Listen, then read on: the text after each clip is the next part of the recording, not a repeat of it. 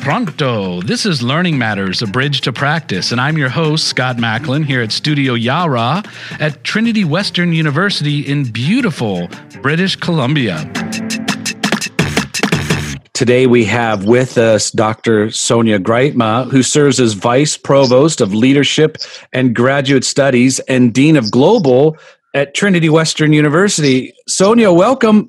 Tell me something good. Oh, Scott, I've been looking forward to this. We've been planning this for a little while. There's so many things that are good right now, but you know what? You brought up your screen with this beautiful shot of the West Coast and Indigenous canoe with paddlers, and that is good. That is just this reminder of this beautiful place that we live in. There's a windstorm going on right now, so it's good that I haven't lost power, but good thing to be living on the Pacific Coast. Well, one of my favorite passages is the wind blows where it pleases. Yes. So we'll see where the wind will take us today. To begin with, Sonia, can you just talk a little bit about the various roles that you get to play on a day-to-day basis?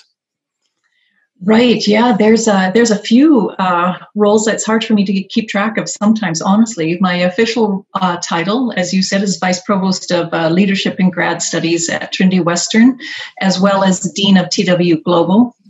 I'm the Senior Health Advisor because of COVID, and I'm also the President of the Canadian Association for Schools of Nursing. Those tie all together in the sense that they're all roles in providing leadership through higher education, bringing in a health lens where necessary, but mostly focusing on high quality education. So it's a multimodal role, and are you teaching this fall term as well? No, this is the first year actually that I'm not teaching, so that's a strange feeling to not be having any classes to be going into this year. I've been at Trinity Western for 13 years. I was in the School of Nursing and was the Dean of the School of Nursing until last summer. And then last summer moved over into the Provost's office and have taken up the senior administrative roles. Yeah. So let's start there. I want to ask a question. This may be a little playful, but let's see if we can make this work. There's a Dutch term, huidhonger, which means skin or touch craving, and it's a word that's really emerged in the Netherlands of late because of the context of the COVID crisis. And I'm wondering, have you experienced huidhonger in the context of as your roles are shifting? That's interesting. Now, of course, that you're talking about the need for touch, which is really pretty significant in the world of COVID. I don't know that term, which is also, I'll have to look that up since my family's Dutch. Yep. I'm curious about that. Have I experienced that? I don't know about touch, if they're meaning, being able to hug or shake hands, that kind of thing. But if it's more about having a physical interaction with live people, oh my goodness, yes. That is, when we went through the early part of the COVID crisis in March, when we were in everyone working from home and just staying with our immediate families, how excited we were just to run across neighbors outside. We stayed physically distanced from them, but just seeing live people. And I've noticed the same too when the university started opening up this summer to allow a little bit more socially distanced, physically distanced interaction. How great it was to see just live people in the flesh. So yeah, I think that's a thing. Yeah, I think that's a real thing. And I think it's something that we're facing, whether it's in the classroom or playing the roles that you get to play in supporting quality exchanges in the classroom. That takes a lot of work, and that takes, in some ways, being in and around people. I know that technology creates some affordances in our ability to connect, and we're all living in these little boxes right now. I want to step back from the efficiencies or the innovation, if you will. Just talk about well-being. Are there things that you're doing right now take care of yourself? That's a great question. I think I'm trying to be really intentional about that. And so right now I'm working from home. I actually work from the office on campus 3 days a week. Being able to be at home a couple of days for a week is good for me, for my well-being. Just to have it, be able to make sure that, supper's going, laundry's done. That sounds strange, but those mundane tactile activities are actually, I really value. That's been helpful for me. I've become more intentional about exercise, getting outside, going biking. So I've upped the exercise. I'm careful about diet, those kinds of things that you would expect a nurse to say, but getting enough sleep. I don't know that I would have made it through the intensity of the last number of months without being able to make sure I had enough rest. That's a big one.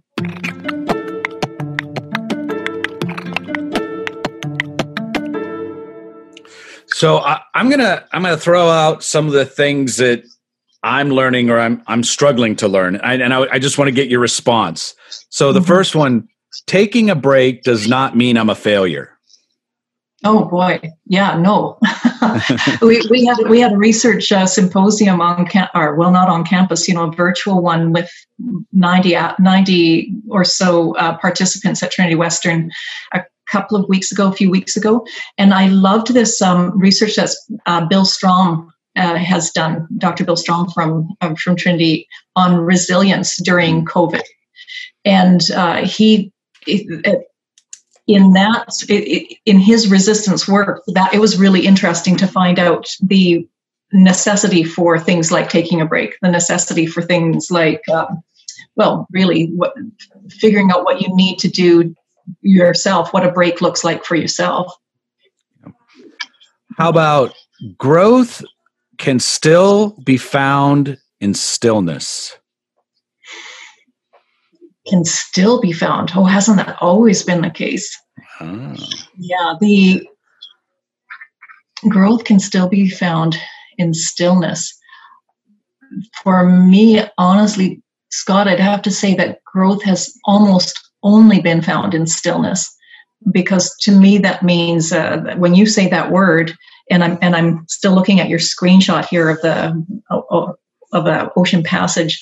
The idea of being able to slow down, have some quiet, time with your own thoughts. And I've always been someone to believe that the relationship comes, the necessity of relationship comes out of that stillness. Now that's going to sound like a strange thing to say, but I've thought of the importance of, having the quiet time to connect with God, having the making time to connect with others, and then the stillness of being able to reflect and think about who I am, who God wants me to be, where God wants me to go. It's that stillness that is the time when I listen most closely to what I think God is trying to tell me. So it's stillness and listening. They both go together. Okay, two more just for fun again. It's important to be patient with myself while I adjust and adapt to new things. Yeah. So, Scott, you might remember I think you've been in a couple of meetings where I've talked about my sister-in-law, who's a palliative care manager, and we've been talking about COVID and what that's meant for her with her overseeing palliative care and hospice care. She reflected that there have been 3 phases that she's seen: COVID crazy, COVID clarity, and COVID compassion. And so she talked about the time, and it fits with what my experience has been, and it seems to fit with what we're going through at Trinity Western as well. The COVID crazy in the early days, we didn't know what was going on. We had this high adrenaline and a lot of nervousness, and everybody felt on edge. then we slowly moved into COVID clarity, where we started figuring out, public health started figuring out, the scientists started figuring out a little bit more about this virus and how to manage it. We started developing plans and protocols. We had 12 task forces at Trinity Western to figure out how we were going to return to learning in the fall.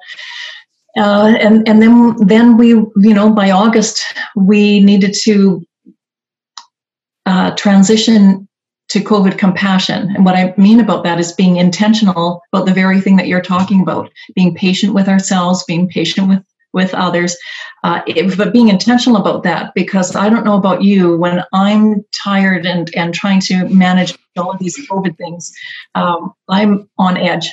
It's just, I am not patient with myself or with others. And so it's, the stillness fits into that, I guess, too. It's taking a deep breath and saying, this is a strange time we're living in. There's no one that I've met that's been through a pandemic. And if they have, my father-in-law was born in 1918. So right. He was around during those times, but you'd have to be over 100. And so this is new to us.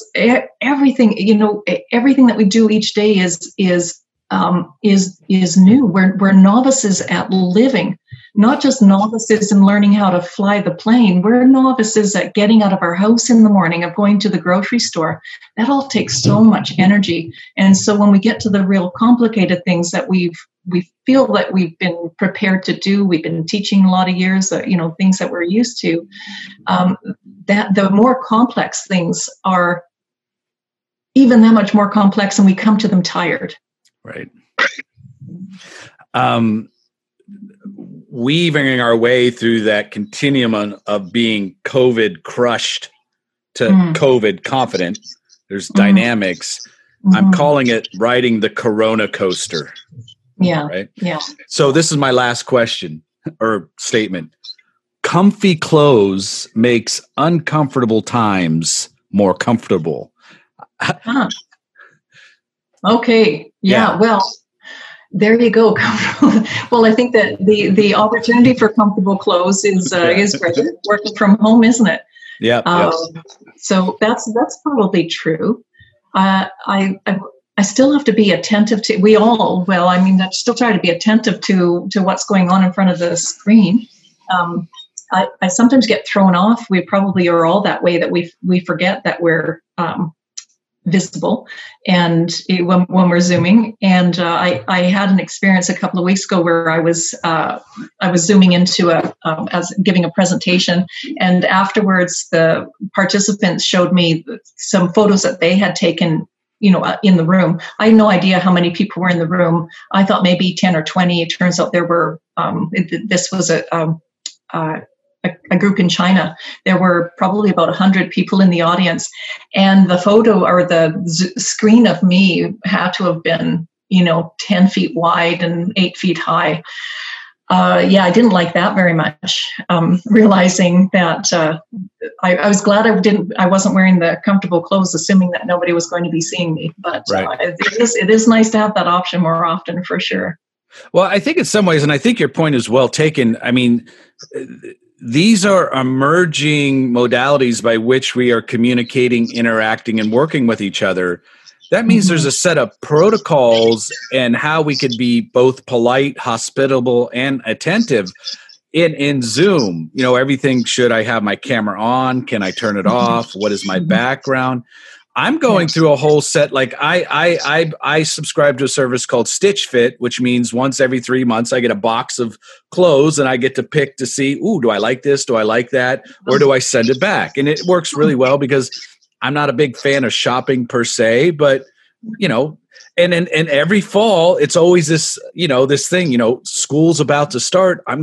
I need my new school outfit. Right. And so actually I got a nice box of stuff that I actually really liked. And most of the times I don't like what's in the box. Well, I like a few things. And I always have to say, but everything that was in the box this time went, I like this jacket and these shirts are worth, but I'm like, do I need them?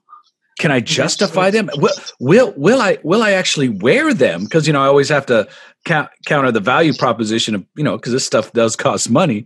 But I'm wondering, as we think about it, have you been in a conversation or framed what is an appropriate protocol for wearing and what we are wearing when we're in, let's say you're on the executive leadership team, or you're in a board meeting, or you're meeting with the global leadership team, or you're meeting with your colleagues. Have you thought about what is the protocol? That's interesting. Yeah. I think, being a woman in leadership, I've come to believe that women have more things to pay attention to with their dress. We have more options in some ways, but trying to figure out what the appropriate attire is something on the minds of women in leadership in any case. Right. Yeah. So, the idea is just on that point that when I was asked, 2 or 3 years ago, or maybe longer, to speak on International Women's Day about women in leadership and what did I find difficult about stepping into that role or into being seen as a leader in a formal role, and I said being seen and being heard. I think many women that I know can relate to the idea of being more comfortable to be in the background and listening, and more comfortable in the background watching than being the one being listened to or being watched. And so the being watched, being looked at, if you're standing up in the front of it can be a classroom, but it can be a broader audience, to say, what are people seeing when they look at me, is on the minds of women a lot. So attire, then you bring that to the Zoom world. And I think there's the added complication of what's behind you as well. Are my kids running around behind me, or, is dirty laundry behind me? Or, so there's the attire, but there's also the room around. And I think it's a similar question to say, how do I look professional in a role that calls me in a Zoom meeting that calls me to be professional? So, I meet every other week with the executive director of the Canadian Association for Schools of Nursing. And we're all meeting from home, and we're all dressed up. Yeah. We've known each other for a long time. There's no reason for it. We could wear our t-shirts, but I think there's something about still respecting the role and maybe it puts you into that mindset as well. When you have a jacket on and you're dressing the same way you would if you were meeting in a boardroom.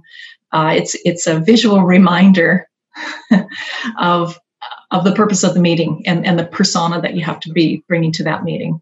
Okay, well that helps me. I think I'm going to decide to keep these outfits. I think I need to up my game.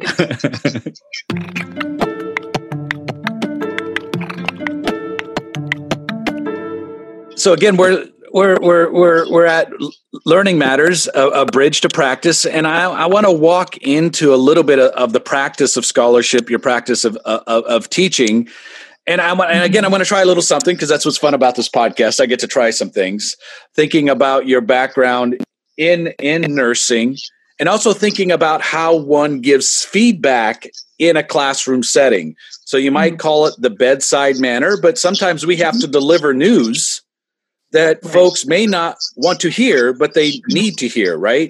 So how one approaches this. So I'm going to read. This is a little meme or statement that's been making the rounds on the internet, and I want to read it to you. Then I want to get your reaction on how we might unpack this in terms of providing feedback. So it goes a little bit like this. Student says, "I don't understand why my grade was so low. How did I do on my research paper?" And the teacher responds, "Actually, you didn't turn in a research paper. You turned in a random assemblage of sentences. In fact, the sentences you apparently kidnapped in the dead of night and forced into this violent and arbitrary plan of yours clearly seem to be placed on the pages against their will. Reading your paper was like watching an unfamiliar, uncomfortable people interacting at a cocktail party that no one wanted to attend in the first place. You didn't submit a research paper. You submitted a hostage situation. So I may have felt like, wow, I would have liked to have wrote that in my notes and my responses at some point. There's a poignancy and a truth to it. But I more than likely would not respond that way. Talk to me about how you go about providing what I would like to call coach quality feedback. And does your training and your experience as a nurse, does that shape what you do in terms of feedback for students in the classroom? Well, that's interesting. I haven't put those two together that I can think of. So it makes me think that one of the courses that we used to take went back, 30 years ago when I was taking my bachelor's of nursing was communication course, therapeutic communication. It was a, first or second year course where we did learn how you sit and how you speak and how you turn your head and your voice, that those are all things that certainly were part of communication, part of nursing school. I think when I think of what I've learned, the experience that I've learned the most from in terms of how and when to give feedback to students and our coaching was when I was at the University of Lethbridge, and we were switching from traditional didactic teaching to problem-based learning or context-based learning. And so I had been teaching there for a little while, and I had been teaching like a intercultural course, intercultural nursing course in a traditional way, in a classroom, speaking in front of the classroom. And I really loved it. And this, I love teaching it. And I love the learning that I had from the students when we were engaged together. But the university then switched to problem-based learning, and we were, instead of didactic with me at the front of the classroom, I was no longer instructor, I was tutor, and we were in small groups of a minimum of 8, maximum of 12, and I was a tutor of 3 groups. And in those groups, I wasn't lecturing anything. We had case studies that the groups had to work on, and then we would layer them, add something to the case study the next week, send the students out to work on that, add another layer the following week, send the students out to research that. And the focus was on the process. What was really interesting and first uncomfortable, but then fantastic was that we were part of the process that we were expected to do is I had to, at the end of every lesson or every class time together, so let's say 90 minutes together, towards the end, I had to go around and give comments to every single student about how they did.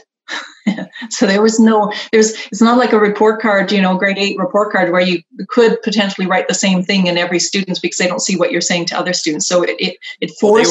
They were all hearing it. They were listening. Yeah. So if I say, Jane, this is what I really loved about what you did, and this is what I think you need to work on. It had to be kind. It had to be accurate. And it had to be saying the things catching things that other students were listening to as well. Just knowing other students were listening in meant that I couldn't just be superficial. I better be accurate. So, and then at the midterm and the final, the students had to do that with me as well. They had to all tell me how they thought I was doing in front of everyone. Oh, there you go. So they had to learn that skill too. And what we said was there should be no surprises in my course evaluation. There should be nothing that I hear in the hallway from this group that we haven't already talked about in the group itself. So I think there was an expectation, since it was a nursing course, that we had to develop and use the skills of figuring out how to have tough conversations in a kind way, and in a meaningful way that would actually be a good use of our time. I think, though, that might be a good trifecta of frames: kind, accurate, and meaningful when you have to give tough feedback. I like that. Right. Let's walk back a little bit. Was there, or could you talk about an influential teacher, and this could be either in the classroom or out of the classroom, who was an influential teacher in your life? Well, from a university perspective, I probably in each degree, there's one that stands out. For my undergrad, I don't need to go through all of those, but certainly for my undergrad, it was a woman called Melanie Lutenbacher-Webney. And that's she taught public health in my fourth year. I had zero interest in public health, and I really wanted to work in the Children's Hospital in oncology. I loved I was in Calgary. I loved it. It was a beautiful hospital.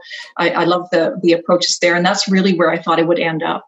But I did admire the way that Melanie talked about the importance of public health in a bigger view. Never thought I would use it, just thought it was interesting.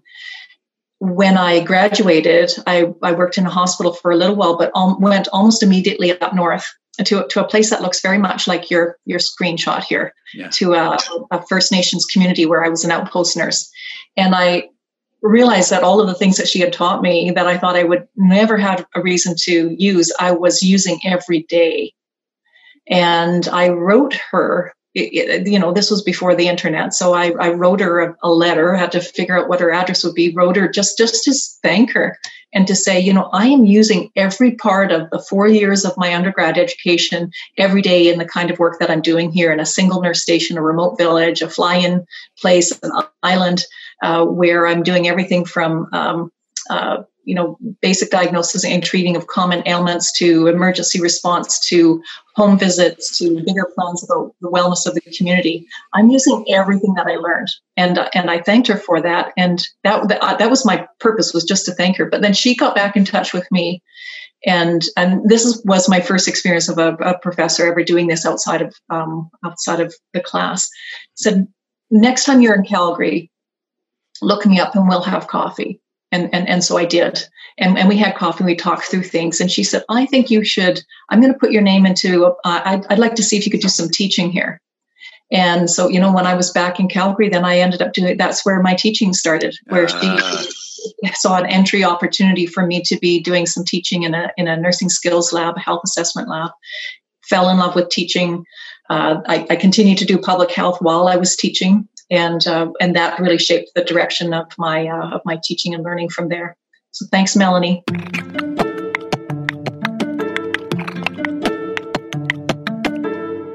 When you go about the process of designing, it could be a course or it could be a learning activity. I'm interested to talk about the process that you go through. I want to ask specifically about a learning activity that you designed, but you could take it in another direction. Full disclosure, our team has been helping the School of Nursing put their master's online, and some wonderful faculty we've been working with. And one of the learning activities they were adapting was I call it a cartographic depiction of nursing styles in history, where you have the synchronic, if you will, the spirit of a particular age, but the perchronic, the formats. And it was a really interesting map that you had created. I don't know if that comes to mind, if you want to talk about that, or how you went about framing that particular learning activity. So you might be talking about, was it, the chronology of nursing, the development of nursing over time? Yes. That's the one. Yeah. Well, that one came at my kitchen table on a napkin. It was really one of those kinds of things. I had been asked shortly after, or about the same time that I was moving to Trinity Western, I'd been asked to speak at a Nurses Christian Fellowship conference. And they wanted to know about nursing history. And I know that, so this was maybe 20 years ago, I don't know how long ago, but a while ago, they, to try to come to an audience to say, why does nursing history matter? Ask nurses, why does history matter? Just like I have to go to historians and help them to understand why nursing matters, I have to go to nurses to say, why does history matter? And I sat down and thought, well, so what are these various turning points in nursing. If I was to talk about, how do we get from before Florence Nightingale, something 2,000 years ago, all the way to what's going on today. And so I ended up just, sketching out a matrix. I went to the conference, and that was a side thing. I was really focused on other things about nursing history. And at the end of the conference, the things that I went to talk about, I don't know that people paid any attention to, but they all said, "Can we get a copy of this matrix, of this, of how that really makes sense to us? How these different, like how the values of nursing changed over time? What different contexts like that?" And I ended up publishing that in the Journal of Christian Nursing, giving some shape to it. And in the meantime, that's 2 decades ago. So I've added two columns to that, to the 2010s and the 2020s. It's a nice way to give a pathway to help people see where we've come from and where we're going. And the funnest time that I've ever had with that matrix, I've used it in classes a lot, and that's always fun. But I was asked to on very short notice to give a talk on history to So the Canadian Association for Schools of Nursing Western. It was a lot of nursing educators from BC, Alberta, and Manitoba, Saskatchewan. And because it was short notice, someone had dropped out, so they asked if I could come and speak on nursing history, which is wonderful. And what was especially great is that because it was in Calgary, there were a lot of some of my former professors, certainly some of my colleagues, were in the audience, and I knew that this one column that was from the 1980s, it would resonate with them, because that captured what nursing and nursing education was during that decade. And then if you recognize yourself in that decade, then it makes more sense to move backwards from there or forwards from there, because you can say, oh, okay, nursing has shifted over time. This is why, the fact that I've never seen a nurse in Canada in a white uniform and a cap, since I graduated like 30 years ago. And yet everybody recognizes that if you, in a cartoon, if you want it to be a nurse, you're going to put a white dress, it's going to be a woman, and she's going to have a cap on. So to say, why has that endured? And what along with it, what does that mean? What are the values that have underlied that? Where did they come from? And what have we held on to? And what have we valued the most? And what have we let go of? And what does that say about, recognizing that the period that we're in right now is also temporary? So we might think that right now, it's evidence-informed practice is the big thing in nursing right now. But then I remind people in the audience, whether it's students or otherwise, is that's new. We didn't have that term 10 years ago. Well, maybe 10 years ago now, but certainly not 20 years ago. And so we had other things that we were basing as the value of nursing education. So if this evidence informed now, let's then take that and imagine what's it going to be in the 2020s and the 2030s. Are the things that we're seeing that are starting to show a shift to things that we hold on to as being normative that actually won't be normative in nursing? And how much control do we have on shaping the future, because the past is not, the present is very much different from the past. Yeah. I believe it was Lenin who said that a decade can go by and very little happens, but sometimes in the context of a week, a decade worth of stuff can manifest.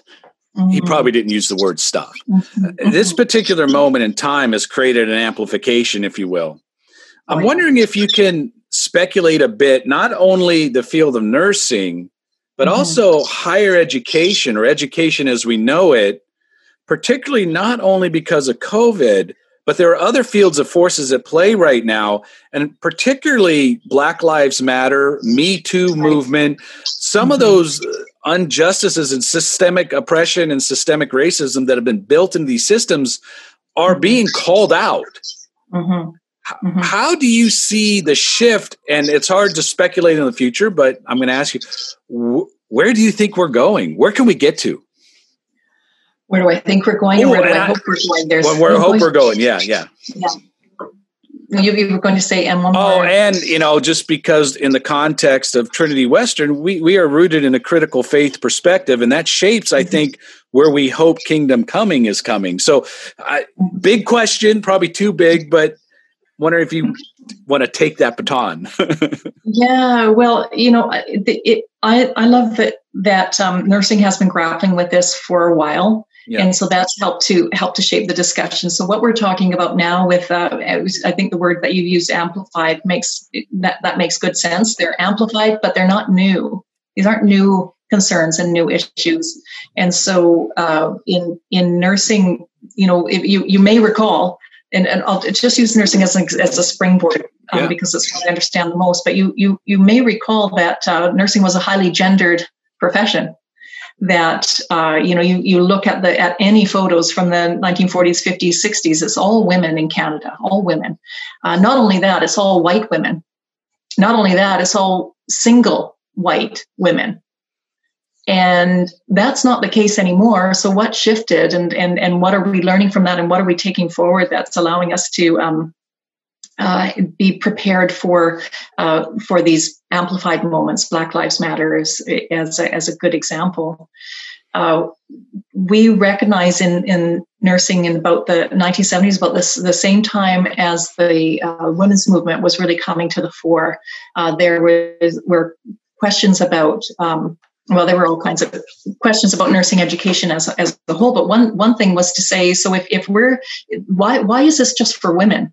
Why can't this be opened up to men? Well, part of why we couldn't open up to men was because, well, one, the white dress uniforms was one thing, but that was, fairly easy to change if people were good with that. But also nursing education was based in hospitals, and the hospitals had residences associated with them. The nursing schools were nurses living in residences, all female dorms.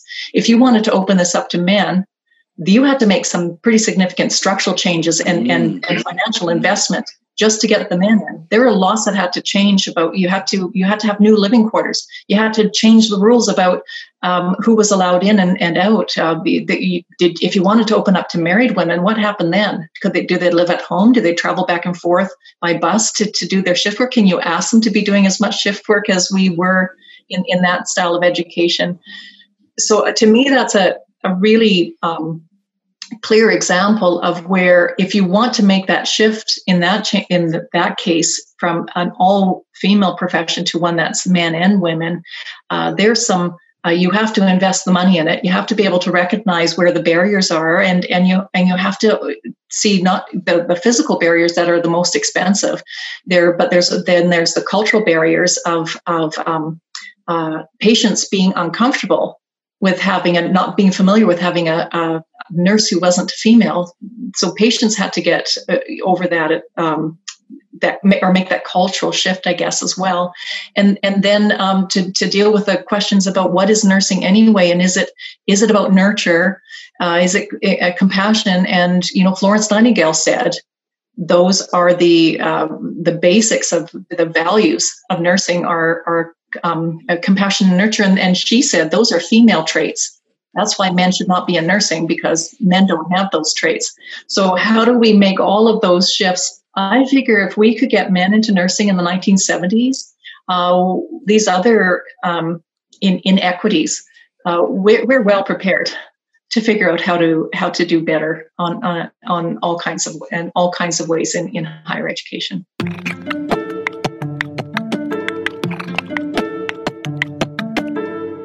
Well, Sonia, we've reached the part of the show where we're going to spin the Yara wheel. You ready to give that a spin? Okay. Which living person do you most admire? What is it that you most dislike? When and where were you happiest? Which historical figure do you most identify with? How does your faith show up in your teaching? What is your greatest extravagance? What is your most treasured possession? Which talent would you most like to have? What is your greatest fear? Well, somewhat appropriate. Which historical figure do you most identify with? Oh, good. There's a woman called Clara Preston, And she was a Canadian missionary nurse who spent most of her life in China. I identify with her not because I was a missionary nurse in China, but because I always wanted, as you know, when I went to school to nursing school, I wanted to be a missionary. I wanted to be a missionary nurse. So nursing and missions seemed to fit well together. What I love about Clara Preston is that she was completely unknown outside of her immediate family. And when I started doing nursing history as a scholar, as my research, starting my research program as a PhD student, I had the opportunity and continue to have the opportunity to bring ordinary women and their voices and their experience out into public. Yeah. So I'm just finishing up my third book on Canadian missions and nursing in China. And the greatest joy for me has been to give this in some ways back as a gift to the family members. So Clara Preston, her nieces traveled with me to China a few years ago. We got to see some of the places where Clara had worked. And so when I say I relate to her, it's probably more to say I admire. I admire her, and as a relatively young nurse in a when I was doing my PhD, not working at a public institution without having a lot of other connections with Christian nurses. There were some around, but I had this longing to be understanding. And learning from nurses who were Christian that took figured out how to integrate their faith into their practice. And so studying missionary nurses and reading their letters from the 20s and 30s and 40s, being able to read those letters gave me some, a friendship in a way, if that makes sense, to be able to see someone struggling with some of the same questions that I had while living in a very, in wartime, a difficult time, and learning from her. So in this case, Clara Preston, how she drew on her faith and how she lived out her faith has been tremendously valuable for me over the years. What's the name of your upcoming book, and when can we expect it? Well, I can tell you what the name was until I heard from the editor this morning. Now the title is up for grabs. That's the title as of yesterday was The Rockefeller Effect, Canadian Missions and the Unsettling of Modern Nursing in Wartime China. Yep. As of this morning, we probably still have the same subtitle, but we'll have a different title. So the Canadian Missions and the Unsettling of Nursing in Wartime China. So in the retitling, will you go back and forth? Will you present some ideas? Are they going to present some ideas to you, and the negotiation will ensue? Yes, yeah. I took so much. I was so happy landing on that title. It made so much sense to me and helped to guide my writing while I was finishing up the book. But I can see from their perspective, it doesn't make as much sense to them as it made to me. So they've given me a couple of their editorial team met yesterday, and they said, "No, this title doesn't quite make sense." So they've given me a couple of ideas and have asked me to mull over some other ideas in the meantime. So in a couple of weeks, hopefully I'll have some big gray brainwave and have a new title in a couple of weeks. Earlier, you were talking about the difference in whether it's the newness or the experience. You have been part of a task force that's worked really hard and how we are going to create a welcoming, hospitable, experiential climate for our students coming in. We just finished doing a 3-course bundle for first-year students. The argument I wanted to make is that all students and teachers coming into learning this fall are, in some sense, first-year students. This is somewhat new for all of us. So, one, thank you for the efforts of you and your team. Amazing work. What are some highlights as to what you had to think through to implement for what is going on, particularly at Trinity Western University? Well, a big highlight to start with is that the public health team that I'm working with now and that we got on board we're both students of mine.